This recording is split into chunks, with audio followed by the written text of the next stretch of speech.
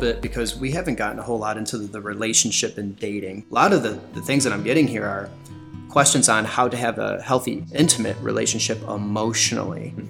The first thing that comes to my mind, particularly as the father of a daughter, is that there is a difference between sexual engagement and emotional engagement.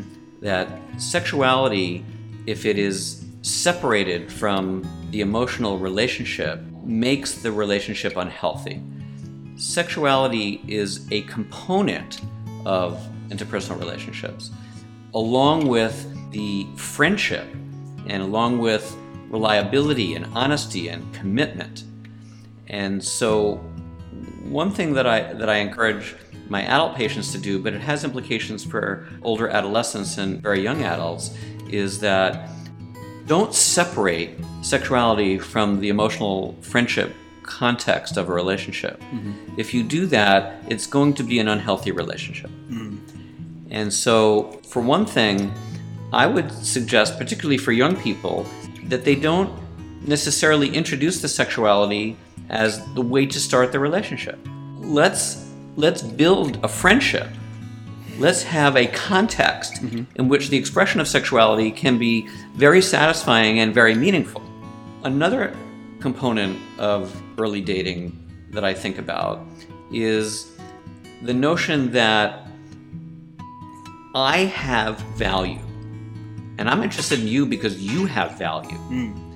If there is anything that takes place in the connection between you and me where I am not valued, because I know I'm not going to devalue you, but if you devalue me in some fashion, that you are disrespectful, that you are nasty, that you are mean, then there's no room for that in this relationship. Now, if you treat me that way because you are unwell and you have a lot of other wonderful characteristics, but your unwellness needs to be treated like you have a substance abuse problem or you have bipolar mania and you're very irritable or angry as a result of that genetic condition, I will understand that if and only if we identify it and you do something about it.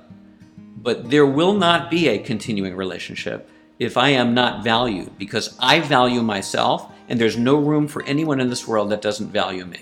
Right. So it sounds like it should be something that starts within a little bit, because I know at that age where you're 17, 18, 19, it's very hard to stay on the straight and narrow path toward achieving things that are good for you. And a lot of people struggle to know in all of that if it's a lack of a fathership. It's like a man session. It's like a recession, a lack of fathers who are emotionally and physically present, and the impacts that it has on young girls, young boys. If it's not handled in a good way, their self-value is low, and then they start making relationship intimate choices that reflect that devaluing that they have of themselves. Well, in a sense, you're hearkening back to a notion that you put forth earlier in our discussion today about emotional intelligence. That, in school we're taught reading, writing, arithmetic. Nobody ever really teaches us about fundamentals of self-awareness or psychological principles until we're much older maybe and take our first psychology course.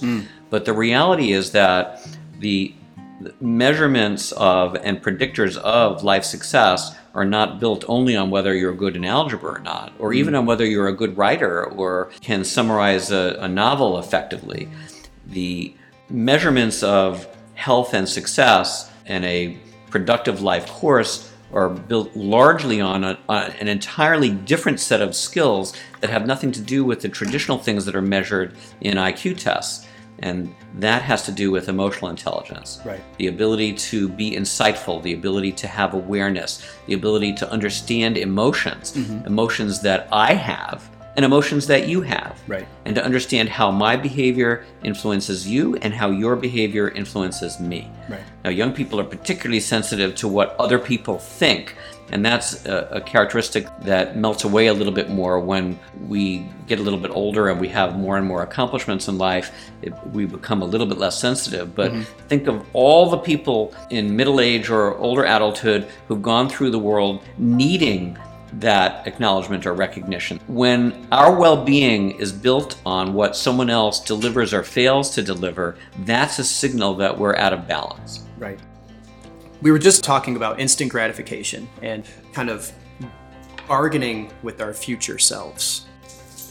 Do you have anything to say about that with a poor schedule, not being happy with how you look, you're eating? Just, it's multifaceted, but for a young adult, I know that that's definitely something we all encounter. Interesting. Some people thrive on the lack of structure. Yeah. And their creativity juices flow like crazy. And if they are in the type of life where you don't need to be highly structured, then that's fine. I don't think there need to be any rules.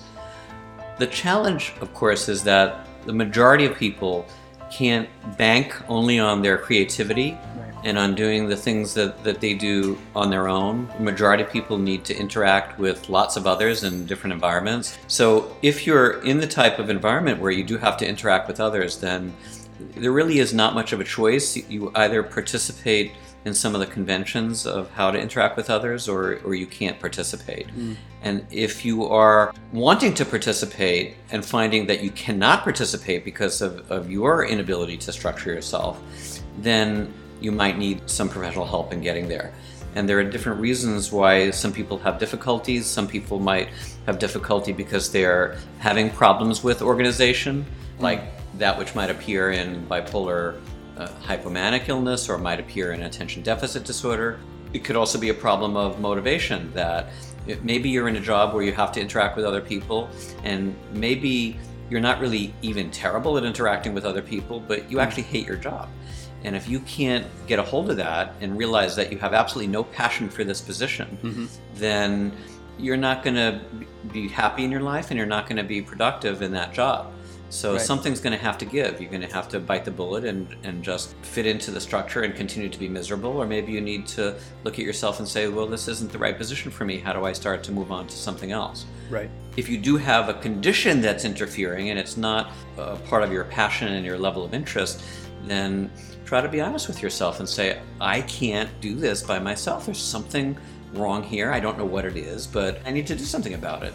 So if that's the case, then you might want to allow some healthcare professional person to chime in and figure out, okay, so what is this? Is this a problem of motivation? Is it a problem of passion? Is it a problem of disorganization because you have an unrecognized hypomanic, manic depressive like bipolar illness? Do you have, even as a 24-year-old, an attention deficit disorder that you didn't realize you had, but the manifestations of it were already present when you were 7 years old and your parents didn't know how to get you help for it? Dr. Saltz, thank you so much for tuning in. And as we said, this is an open conversation. And so if you're feeling any of these things that are stirring inside of you and you want to get better and you want to seek help, there are people always within reach. And if you don't believe that, you're going to have to get out of your own way and talk to some of those teachers and counselors that are first responders. And we're there to help you. And we can seek professionals who are clinical researchers and psychiatrists and psychologists that can help you get to be at a place where you are stable and you get to a place where you're actually comfortable in your own skin and you can start to thrive. It's not about just surviving day to day, and it is. Life is terrible. It really, look at what we're in right now. But once you get beyond that and you start to embrace the challenge, embrace the anxiety, embrace the depression, and say, I can do something about this, you then start to thrive, and then everyone around you starts to thrive as well. So Dr. Saltz, thank you so much for coming on.